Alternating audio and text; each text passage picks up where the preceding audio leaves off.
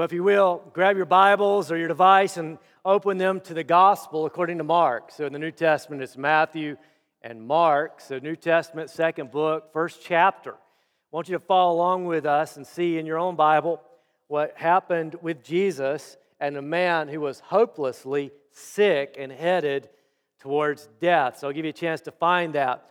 Some of you may remember the show, so you'll show your age a little bit, but it was in the mid-2000s up to about 2012, maybe went longer than that, I'm not sure. But it was called Extreme Makeover Home Edition. It was when HGTV really took off. HGTV, you know what that is, right? That's where you watch a program that tells you that you can do a project in 30 minutes that will actually take you 3 years and millions of dollars, right? But our church got contacted back in that day, and through some relationships, we got to be on that show. Our entire church, like anybody who wanted to be a part of it. So what we were going to go do was remodel this house to south of us, and then they would get a new house, these people that were deserving of a new house, and they're going to have a brand new home for their family. So it was pretty awesome. I actually went there, it improved my prayer life because I worked with Keith Dees on the electrical team, and I would pray for years, please don't let that house burn down, because it's going to be a big story about how the preacher wrongly wired the house. But if you don't remember this show, I'll tell you a little bit about it. There was a bus that would cost over $1 million. It went 250,000 miles all over the country, and this bus's job was to park in front of the cameras so that you couldn't see the finished product, the remodeled house. And then everybody would yell. Some of y'all remember this. Everybody would yell this, move that. Okay, y'all know what I'm talking about. Good. All right, cool. Some of you are like, I never saw that show, but it was really cool. This real energetic guy was on there, was the host. But anyway, so we're watching this, and here's what happened. We were going to go remodel this house, and the production team said, we're not going to remodel this house. There's not enough here to remodel. We're going to tear it down, and we're going to build it from scratch. That's a lot easier. And I thought, that is a lot easier. Because I've tried to redo things and remodel things, and that's hard. I've taken things to the mechanic, and he said to me, you should have brought it here first, because I got to fix what now you broke. So I know what it is to remodel, and I have a lot of respect for anybody who builds or remodels, but I think remodeling is a little harder than actually constructing. But our God is able to create by speaking the word, and everything that is came into existence. Y'all believe that? He spoke it, it's here. He's powerful enough to create, but he's also powerful enough to recreate. He's even able to take what is broken and make it right, what's old and make it new. It would be easier just to start all over, but that's not what God did for me, and it's not what God did for you if you're saved. He took what we were broken. He didn't just remodel us, y'all. He didn't just make us something better. He made us something new. And if you're here today without Christ and you've never yet been saved, know this. God didn't bring you here today by His providence to help you get on the track so that you could get better. What God wants to do is to restore a new heart in you. He wants to build you up again, brand new, and restore Him to Himself. And He can do that, y'all. He can do that. I want you to see how He did it here in Mark chapter 1 with a man who was in a desperate situation. Mark chapter 1, verse 40. If you don't mind, would you stand? I'm going to begin reading and down through verse 45.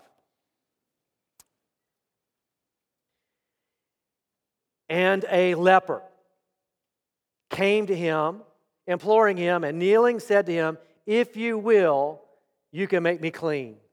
And a very important prayer request.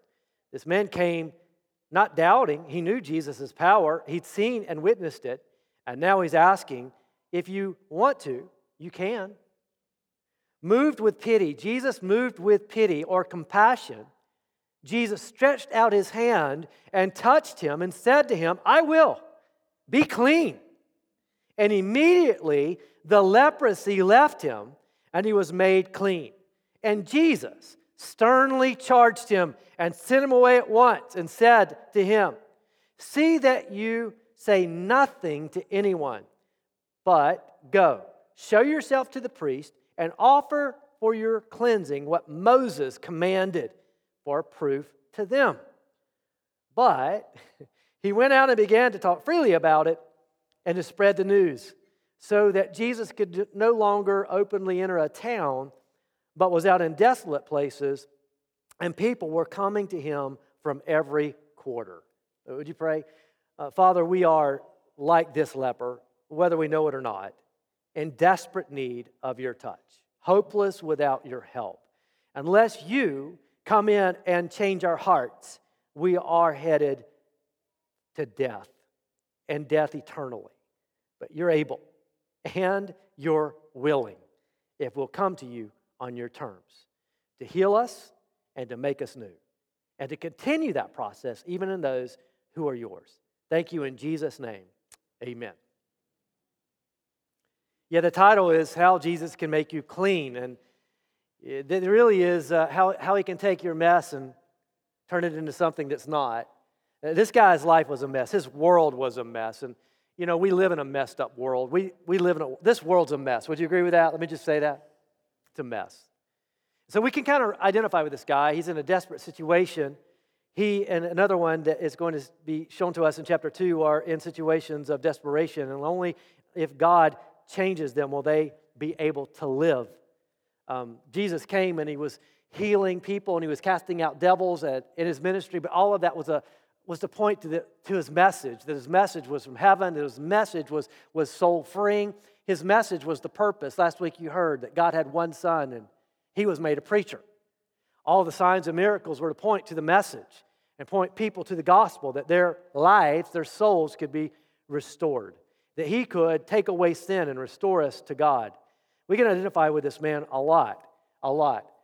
As a preacher, I sometimes, pretty regularly, in fact, like other preachers on our staff, go to hospitals, and we care for people that are in desperate situations and are unable to do anything except pray. Our spiritual care workers, we have a ministry, if you didn't know this, that actually shows up at hospital rooms and says, hey, we're here to care for you. If you would like prayer or if there's anything we can do for you, we'd love to serve you. And that might be up your alley. You might say, man, I would love that. I didn't know we did that. But we want more and more people in those desperate situations where people need to know that where doctors can't help and family can't do anything, there's a God in heaven who cares for their soul. And so they go in and tell them that God cares for your soul. But God can do for them what they don't sometimes know they need. Sometimes all they can see is, I need physical healing, but what God wants to do is to restore a right spirit in them and to give them a new heart. I have a son that's in an ER this last few weeks training, and he's telling us about what he's doing and stitching up and caring for people who've been shot and stabbed. And he can care for them, and he can sew them up, but he's never going to restore them to the person they were before. He's only going to help them to get better from that sickness. But God does something different for us. He's able to take what is completely messed up in us and turning it into something that is absolutely new, to take our sin from us. Here's what Jesus does. Jesus comes to a man, and this man who everybody else would have turned away from because of his disease, Jesus turns towards. You see, when you come to Jesus, he will not turn you away. If you come to King Jesus, he will not turn you away. He will turn you around so long as you come on his terms. So let's talk about that this morning from this text. Number one, Jesus turns towards the one that others turn away from. See this man's predicament. He is a leper. Leprosy is mentioned 40 times in the Bible. It could be a plethora of diseases, all designating some sort of skin condition that oftentimes would lead to death. Some people thought that this disease actually originated from Egypt. When the children of Israel were there as slaves and building buildings, the dust of the bricks caused this disease to spread among the people. And so that's where many people in Jesus' day thought this terrible disease came from. Others from another place. People thought oftentimes that the disease came from heaven. In fact, the Jews in Jesus' day called leprosy, listen to this, the stroke of God. What do they mean by that? They meant that if you got leprosy, God is not happy with you. He's mad at you. And the reason you are the way you are is because God sent this judgment on you. So imagine you're a leper, and you don't know where this came from, but what you have been told is you're messed up. And everyone wags their finger at you. Everyone looks down their nose at you because obviously you have done something that's really angered God. Now, the reality is all disease comes from one place. It comes from the Garden of Eden when Adam sinned against God and then corruption came onto the world, right? Everything that is evil and sinful came because one man chose to sin. I mean, there was a day when mosquitoes were pretty good to have around. But now, no idea. All because of the fall. I mean, there's a day, I have a coonhound, and there was a day when coonhounds didn't stink. But I'm going to tell you what, they stink now. Every disease does come from sin. Indirectly, it comes because man chose to rebel against God. So this man here is in a desperate, helpless situation. Nowhere to turn. No one can help him. Doctors won't even see him. The priests aren't even allowed to touch him. So he comes to the only place he knows to come, to Jesus. He's heard about others who've had a God moment. He's heard about others who have come to Jesus and have been set free from their diseases, from their demon possession. He's watched their witness. They've lived in such a way that shows that they are free, shows that they are healed. So he believes. He says, if God can do that for them, why can't he do it for me? He wants a God moment like they had. And the only place he can go is the one who can deliver him. We were in Brazil some years ago with a team here from church, and we were at a church that we'd actually built. While we were there ministering, an ambulance showed up. And out of the ambulance came a young 20-something couple. The girl was out of her mind, cussing her husband and wanting to do bodily harm to anybody in her way. She was cursing God, cursing Jesus, and everyone didn't know what to do in that society, that city. They put her in an institution. She escaped. This time, this husband actually took her to the hospital, to the emergency room, and the people in the emergency room said, there's some Jesus people at that church. Maybe they can help you. That's why the ambulance showed up. I won't tell you the whole story right now, but God delivered her. That was a God moment that I'll never forget because nobody could help her but God. But we have a lot of God moments, don't we? I've got God stories where I could say, if it weren't for God, we have a church here who could say, if it weren't for God, there were times where we didn't know where to turn, what to do, or where resources were coming from, but God. And He was faithful. Where no one could help us, God could. And I pray, this is why I'm telling you this, I pray, and I hope you will pray with me, and that we come together and say, God, whatever you do through Hibernia Baptist Church and whatever locations we have, may you do it in such a way that when people see it, they will have to say, it had to be God. No strategy, no intelligence. I mean, there's no way we can put a quota on it. We can only say it was because of God. Here's a guy who comes to Jesus. He is hopeless and he is helpless, and he only knows that there's one named Jesus who can help him. He's also, if you can think about it, isolated, isn't he? Here's a guy who can't be around anyone else. Notice that he does not ask Jesus to heal him. He doesn't say, Jesus, will you heal me? He asks Jesus, will you make me clean? It's this uncleanness that is causing him to live apart from society, away from his family, isolated from everyone except for others that are also suffering whatever horrible disease he has. His loved ones and his faith family can't come to near him because he is out of fellowship because of his uncleanness.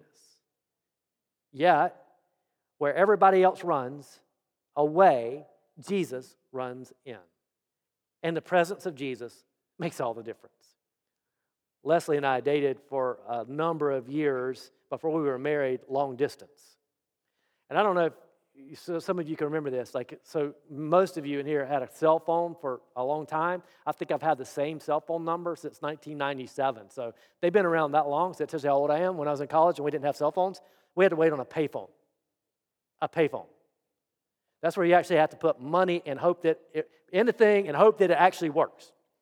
But while you're doing this at college, you're also waiting in line to do it because there's only one or two payphones that you can use. And while you're talking on the phone to your baby, there's people behind listening in and telling you to hurry up because they got to call their mama to get money.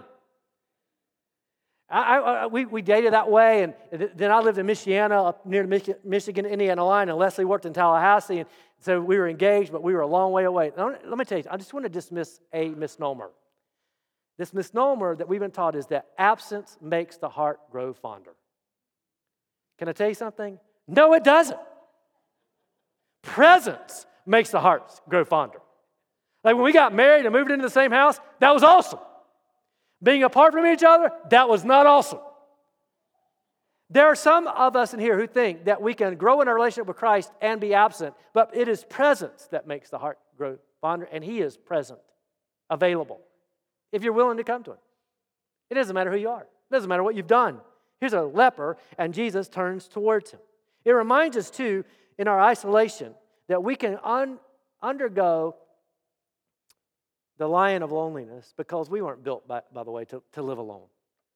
God made us to live in community where we can pray with each other and share with each other and care for each other and be known and know. I mean, it's important that as a believer you realize we cannot live off grid. You can't just go and decide, hey, we're going to buy an RV, get some solar panels and a rain bucket, and we're just going to get away from people and live off grid. You can't if you're a Christian. I know people do that, but they are not living on purpose, and they are not living on mission, because God didn't make us for that. God made us for people. Last weekend when we were in New York, we went to the city. I've never walked around New York City. Have you ever done that? It's amazing. I didn't think I'd like it. It's a pretty awesome place. The only thing is that there are millions and millions of people everywhere, and you know that. You can't walk without bumping into somebody. I literally had to say sorry 3 times. Then I realized in New York, you don't have to say sorry. You just bump into people and keep moving on.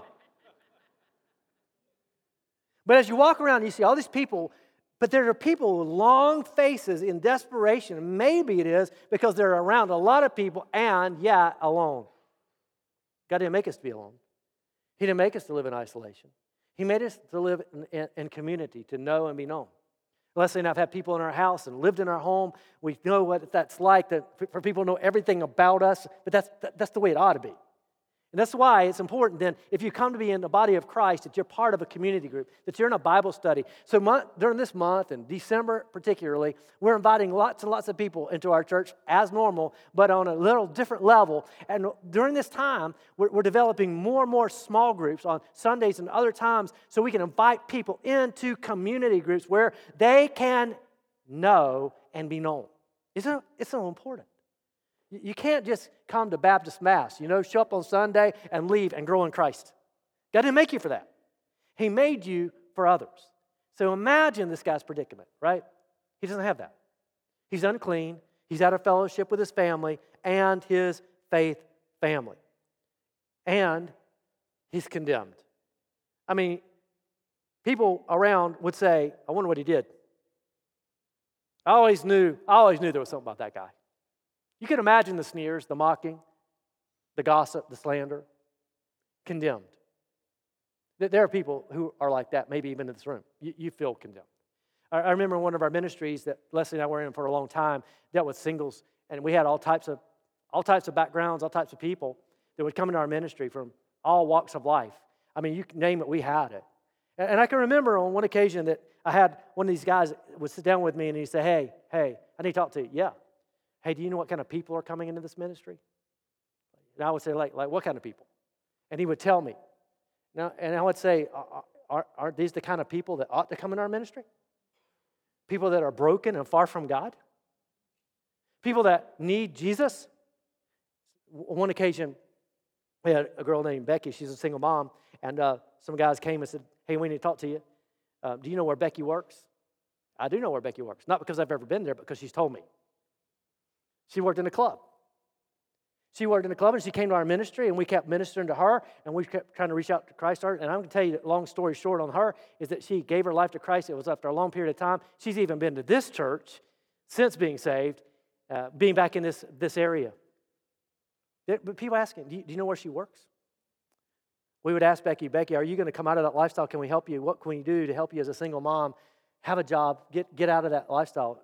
It was a long time before she got out of that lifestyle. But she told me this. She said, when I come here sometimes, I feel condemned. And then she said, and there are other people listening to this conversation. Not only do I feel condemned, I feel condemned by the very men that actually show up at the club. The truth is, the church of the Lord Jesus Christ is a place where anyone ought to be able to come and not be turned away because Jesus turns towards them. I think we're that.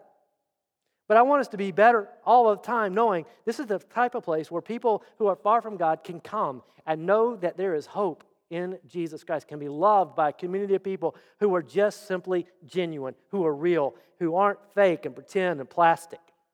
Here he is facing his own mortality, right? This is not a natural place. We weren't built to die. I've said it a million times, and if Jesus lets me preach longer, I'll say it a million more. God did not create us to die. He did not create us to die. I've stood by hospice beds with some of you. Some of you stood with us and with our family. And every time we're in that hospice situation, the question, not every time, but a lot of times it comes up this way. I wonder how much longer. I wonder how much longer. And then someone would say, I don't know how to pray, Pastor, because I don't want them to leave, but they're suffering, and I know it'd be better for them to go on to be with the Lord. I really struggle in that prayer. We know what that's like. And then for the family to come around and say, let's pray. Because our loved one, man, they want to go home. They've told us they want to go home. I've had dear saints of God look at me in the eye and say, Pastor, I've run the race. I'm ready to go home. And I think they're going home. And months later, they're still here. And it tells me a number of things, but one thing I want you to know is this. It doesn't matter that you're ready to go home. You are built to live, and your body will fight. And it is a sign that we were not built for death. We were made to live forever. And therefore, this man facing his mortality is expressing in that moment, I need help. What's great about him is that Jesus turns towards him. In 1 John chapter 5, listen to this passage. I love this one. 1 John 5. John says, this is the confidence that we have in him, that if we ask anything according to his will, he hears us. Right there, he hears us. It's in 1 John 5. You can look at it later. But that term, he hears us, is basically the idea that he turns towards us. I know what that's like because I've heard my kids call out, Dad, and I turn around. What's up? What's wrong? What's wrong? That's what the Father does. And that's what Jesus does here. And that's what he'll do for you. If you're here today and you would say, man, I am broken. I'm discouraged. I'm depressed. I'm far from God. I need help. He will not turn away. Others might. He never will. So he turns to Jesus. Jesus turns to him. He turns to Jesus, and look how he does it. I love how he prays. So let's look at his prayer. He turns to Jesus knowing that Jesus is his hope because he has watched others who've walked in the hope of Christ. There are people watching you. They are. They're wanting to know how you handle that layoff, how you handle that rebellious child. They want to know how you handle discouragement. They want to know how you handle difficulty. They want to know how you live in this messed up world. They want to know how you handle your money, how you handle your time. And they're going to watch. And if they see Jesus is all for you, it's a testimony to them there's hope. He's seen hope, and he knows Jesus now must be the only one who can help him. So he comes desperately imploring Jesus. He's very humble, isn't he? He gets on his knee. And he doesn't say this, because I've heard someone even this week tell me this, Pastor, if God does this, then I'll do that. That's not what this guy does. If in your heart, and sometimes it's a good intention, but let me just set you free from this. If you think that you can make a deal with God, shake his hand, God, if you will, then I will, don't even go there. Because God won't be in the debt of any man. God will never be in the debt of any man. In fact, he doesn't do for us what he does for us because we do something for him. We get God to do what he does for us because he is something. It is his faithfulness, not ours. In fact, if you were to say today, I'd get saved, Pastor, but I don't know that I have enough faith. Let me set you free. You never will. You don't have to. In fact, what you can do is you can come to God believing, and he, because he's faithful, will save you. It's not based on how much faith you have, but how faithful he is. That's a good word. He was believing. This guy came simply believing.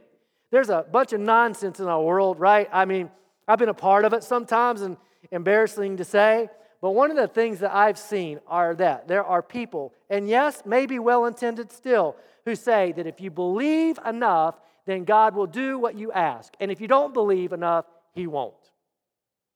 I've had to counsel people in our church and walk with them through bad counsel of friends who said the reason God's not healing you is because you're not believing enough.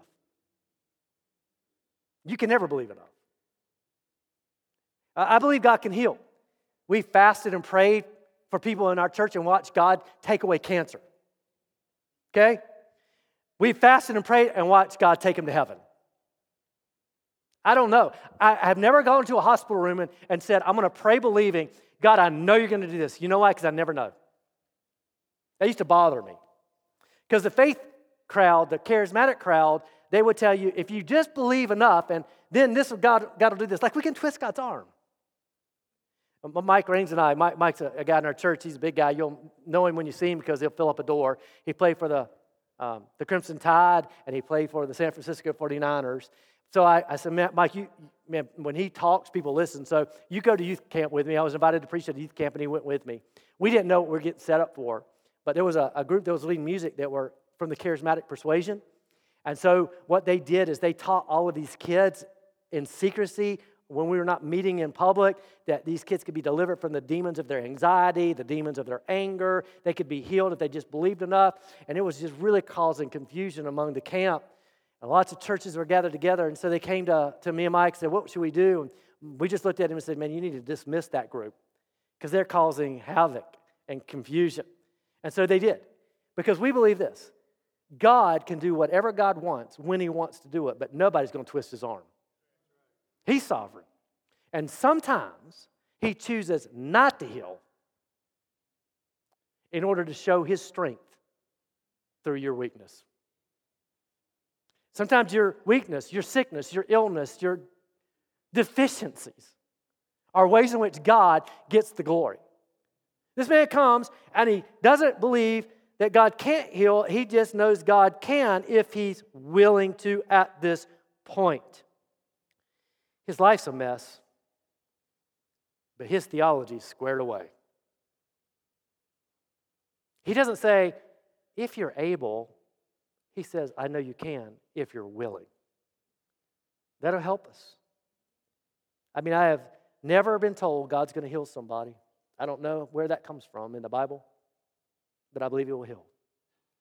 One of my buddies died, and I went in the room, and I got on my knees, and I asked God to raise him from the dead. Did I believe God was going to raise him from the dead? Not really. It bugged me too because I was like, I know you can, but I don't really know that you will. But that is faith, isn't it? Knowing God can, but just trusting that he'll do what he wills. Secondly, look at this. Jesus will not turn away, but he will turn you around. Verse 41, moved with pity, Jesus stretched out his hand and touched him and said, I will. Be clean.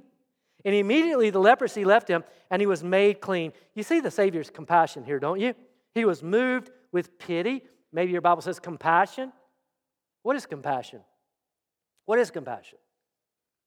So, well, it's when you're moved in your spirit. Well, it's more than that. It is more than empathy, and it's more than emotion. Compassion is not true or real unless you do something. James says, if you see your brother without a jacket, and you've got two, and you just say, hey man, the old Southern thing, praying for you, and move on, where's that love? Well, give him a jacket. Give him your coat. Compassion's not truly compassion unless you're willing to do something, and Jesus does. He does the unthinkable. He reaches out and touches the untouchable. You're not supposed to even be near a leper. But here Jesus puts his hand out and he touches him, giving him himself. He shows him compassion. This guy has not had the joy of human touch. Now, we're not told how long, but I'm sure we can be accurate when we say he's missed whatever family he's had. The hugs, the kisses, the handshakes. You know, when you come to church, it's an unusual place because there's a lot of appropriate contact that takes place. You know, like we shake hands a lot. And that's pretty cool. And we should, right? Appropriate contact in a handshake means a full handshake with a full clasp that grips pretty tightly and it's not a dead fish and doesn't hold on too long. Sometimes it's a hug, isn't it? Sometimes it's a holy kiss. You know what a holy kiss is? Someone said that's the kiss that the flesh gets no pleasure out of. Yeah, I had a brother from the Spanish church hug me and kiss me on the cheek, all right? I got no pleasure out of that, and I made sure nobody else was looking. That was a holy kiss, man. You know what? There's just sometimes where somebody here needs to know they're loved, and they need a handshake, they need a hug, they need someone to come alongside them and say, I care. They came here thinking no one cares. There's some mamas here, they don't even think their husbands care about them. There's some children here who don't think their parents care about them. Whether that's true or not, we look at Jesus and see what Jesus does. He shows compassion. He does something. He meets a need. This is a season when we can meet a need. I'm going to ask you to do this. This is our invitation today in just a moment to move into. But part of our invitation is I'm going to ask you to make a move of compassion. Because right now, if you will think about it with me, there's somebody that you know that's lost their husband or wife, and they're at home crying every day. Every day. You ask them how they're doing, I'm good. God's good, God's faithful. But behind closed doors, they weep and they cry themselves to sleep. And you know some widows, right? And they're living at home and they're so lonely. They just want somebody to call them on the phone. They just would love for somebody to stop by and say hello. Someone to know that cares about them, right? You know a neighbor down the street, and you know they're single, and they're older, and you don't see family come around a whole lot. Well, you know that they just need some compassion. We talked about people in need of food. There are people who are in need of food. But more than that, there are people in need of the love of Christ. I'm going to ask you, as a family, to adopt, if you haven't already, at least one person outside of your immediate family that needs to know they're loved and they're cared for, and that they are shown compassion. And that you don't just do it occasionally, but that you pray and you say, God, who is it that we can regularly love and care for? Can you imagine the difference you might make in that widow's life? That widower's life? That difference you might make in that orphan's life? Just as a family say, we're going to love them. We're going to make this season for them special as best we can. We can't replace whom they lost. We can't come alongside and be what everything they need to be. Only Jesus can do that, but we're going to be the hand of Jesus. So I need somebody like that, Pastor. Where do we find somebody like that? I don't really know. No one came to my mind.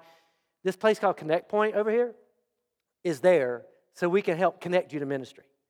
And I will assure you, if you go to Connect Point today and you say, Pastor was talking about showing compassion to people who are in need, we're ready. Where do we sign up? And can you tell us who might need that? We'll do that. We'll do that. We have so many outlets for that. So many opportunities for that. More than we have people stepping in. But let's don't be that way. Let's go care and show the love of Christ to people. Here's what Jesus does. Now, let us close this out. Jesus gives this man cleansing. You are clean.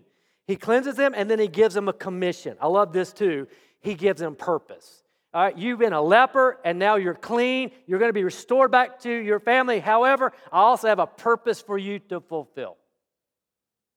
When God saved you, He saved you and set you free from your sin and made you a citizen of heaven. Hey, but God has a purpose for you as well. This guy's purpose was to go to the priest and tell the priest what had happened so that it would be a witness to all the people that Jesus Christ is the Messiah. Pretty simple. Jesus is doing what Jesus always does. He's following the Bible. It's required of a leper to go after he's been cleansed to the priest so that there can be a ceremony of cleansing for 8 days, blood to be shed by two birds, by one bird, the blood of that one bird put on another bird, that bird fly away, showing that through blood there's cleansing. This is being a testimony. The reason you might say, well, Jesus wanted him to do this is because we see that because the man did not do this, Jesus could not go into towns anymore and minister. You'd be right. That's the pragmatic, that's the ramifications of disobedience. But the reason Jesus told this man to do what he's supposed to do is because the Bible says this is what you're supposed to do in Leviticus chapter 14. In other words, God didn't just save you to forgive your sin. He saved you to do what he says. Some of you might wander around and say, I don't know what the will of God is for my life. Start with doing what you know he said to do. That's good, y'all. I don't know the will of God. Start doing the things you know He said to do. Like, have you been baptized yet? Have you been in the Word, meditating in it day and night? Are you sharing the gospel with others? Are you giving of your tithes and offerings to the Lord? If you're wandering around wondering, I need purpose, start there with what you know you've been told to do. If you'll seek first the kingdom of God and His righteousness, then all these things shall be added unto you. The will of God, do it. So this man doesn't do what he's supposed to do. God wants him to go and to be faithful to His word. Now, at this point, no one's ever mentioned the priest who's been cleansed. So when the priest sees that a man has truly been cleansed, they'll know the Messiah is here. When we're obedient to the Lord, when we're obedient to Christ in hard things, in difficult things, others know that Jesus Christ is our Messiah. Last thing is this. Jesus requires everyone to come on Jesus' terms. This man came, and you see how he came submissively. He came and prayed a very simple prayer. I love this prayer. You know, a lot of our prayers are like bills going to Capitol Hill. They get attached with all kind of other things. This man just said, will you make me clean? He's like Peter sinking down, Lord, save me. He's like the tax collector in Matthew 18. It says, God, have mercy on me, a sinner. And he was saved. This is a very simple prayer. But it was a prayer of believing. And he came on his own terms, Jesus' terms. Now Jesus is forced, because of this man's disobedience, to go into desolate places. What's going on there? It was pretty clear. A lot of people were coming to Jesus, and they just wanted something. Show us some magic show. Give us some sort of miracle. Give us something. So Jesus cannot do ministry as He was once doing it. Going to Capernaum, going to these towns. Now, listen very carefully. Listen very carefully. God is sovereign. Jesus is not now having to resort to another plan. Jesus didn't wring His hands with His disciples and go, what do we do now? God messed up. Guess we got to go to the wilderness. This is all along God's plan. All along God's plan. Because God is sovereign. And when Jesus goes into the wilderness, people now are going to seek Him, and they're going to seek Jesus on Jesus' terms. They're going out to see Him. It's not convenient to go see Him. God's calling some of you today. And you go, well, it's really not that convenient today. I got some stuff that I got to get squared away. I got some stuff I got to fix. Today's not the greatest day for me to come. You don't come on your own terms. It's not easy to get to the wilderness either. Well, I'm not sure if I come to Jesus what it will cost me. It will cost you everything. Just go ahead and mark it down. It is not easy to come to Christ. But it's right. But if you'll come, He'll give you a heart of flesh. He'll take your heart of sin that's leprous, and He'll remove it and give you His heart of righteousness. What an exchange.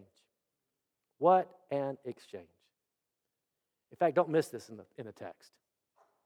Don't miss this in the text. What Jesus does for this man is what He can do for you. You say, well, I'm not a leper, but you're a sinner.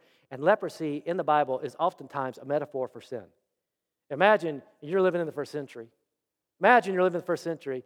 You get up out of bed. Probably you got a lot of people in your house because they're your family and it's crowded. And you look and on your hand there's a white spot. And you go, oh no, what is that? It doesn't bother you much. You don't think much of it. But the next day you get up and it's gotten a little bigger. And you think, that's a little concerning. And then you get up the next day and it's a little bigger. And it begins to spread up your arm. And now you're hiding it. And you're begging God, God, please don't let this be any type of malignant skin condition. Don't let this be leprosy, God, please. But because you can't do anything about it, it continues to spread. So now you're at a point of desperation because you're becoming sick and fatigued and you can't get out of bed. And so the doctors come and they call the priest because now this is a religious situation. This is not only a physical situation. You're under the judgment of God. You have to leave your home. You have to leave your friends and your workplace, and you've got to go live in a community of lepers until you die. So you can understand this guy. But sin's like that. Sin's like that. Sin is like that little spot that shows up and you go, that's not a big deal, I'll fix it. You know what sin? You know, our society calls sin all types of things, but we in the church know sin is sin. Sin is against God. Sin is rebellion. But, I'll fix it. I know it's sin, but I'll fix it. There's got to be some sort of technique. There's got to be some sort of path I can follow, some steps I can take. I just need to get in the right environment. I'll be better. all of those things. But sin is a heart issue. It's serious. And if you don't deal with it, like leprosy, it spreads. It doesn't stay stagnant. It gets worse. It gets worse, and it numbs you even to its pain, to where now you can sin and you don't think anything of it. But it separates. Sin always separates. Death is the ultimate separation we've said bye to so many people who we have been temporarily separated from because they're in heaven now, or they're in eternity now. But there is a sin that leads to death, of unbelief in Christ, that will lead to an eternal death, an eternal separation. And if your sin's not dealt with, then you're going to die, and you're going to spend a Christless eternity in hell. And the only hope for the leprosy of sin is to go to the great physician, Jesus Christ, who came to make an incredible exchange with you. You know what an exchange is, don't you? Right? You know what an exchange is? This is crazy. You see it in this text. Jesus is approached by the leper who is isolated from his family, from his congregation, from his faith family. He's isolated and separated. He comes to Jesus. Jesus heals him. This man is now restored to God, restored to his faith family, and restored to his home. And Jesus now has to go and be isolated in a desolate place, away from his family, away from his congregation, out in the wilderness. That's what he's willing to do, to exchange his life for yours. He suffered punishment so that we could have forgiveness. He died on a cross so that we could live. He came out of a tomb so that we could join him in the resurrection. He was cursed so that we could enjoy the blessings of God. He became poor for our sake that we might become rich. We can have his glory because he embraced the shame of the cross. He exchanged his own righteousness for the sin of anyone who would come and say, Jesus, make me clean. Let's pray. Father, thank you that you've given us a text like this in Mark. And God, you've helped us to understand the great miracle of salvation. Greater is the miracle of salvation than even physical healing. Because you take what is broken and you make it new. And what is far from you, and you reconcile us to God. Thank you for saving us in Jesus' name. Amen. Hey, here's our invitation. I told you it's going to be a little different today. And I'm going to ask you two things. I'm going to talk to Christians here, okay? And I'm going to ask you as a Christian, let me be very clear, as a Christian to come to Jesus. I grew up in a church, and I get this question sometimes, hey, Pastor, how come you don't talk about people coming and rededicating their lives to God? I grew up in a church that was like that. Like every Sunday, people would come, and I'm rededicating my life to God. And I thought that was great until I began to grow a little more as a Christian. And I realized, and I hope you realize this too, you don't get saved because you dedicate your life to God. You get saved because he dedicated his life to you. Y'all, that's big. Because every religion in the world says, dedicate your life to God and you can go to heaven. But Christianity says, you got nothing to dedicate but sin and brokenness and leprosy. You only are saved because of the single work of Christ who dedicated himself to you. So listen to this, since I didn't dedicate anything to God when I got saved, I don't have anything to rededicate to God. I can repent of sin, though. I can repent of sin. I can repent of sin. I have to regularly. Of being disobedient to God, not doing what he says, or doing what he tells not to do. So I'm going to ask you as a Christian to come to Jesus today. Because our only hope for a leprous heart is not more discipline, trying harder, better techniques, better environments. All those things are great. All those things are important. I mean, very, very important. But if your heart is going to be right with God, it's because there's a God who does surgery in your heart, the great physician who makes you right. And even as a Christian, we need to be regularly being made right. And he's the one who does it. So I'm going to ask you to come to Jesus. Secondly, I'm going to ask you to come to Jesus. Secondly, you ready? Say yes.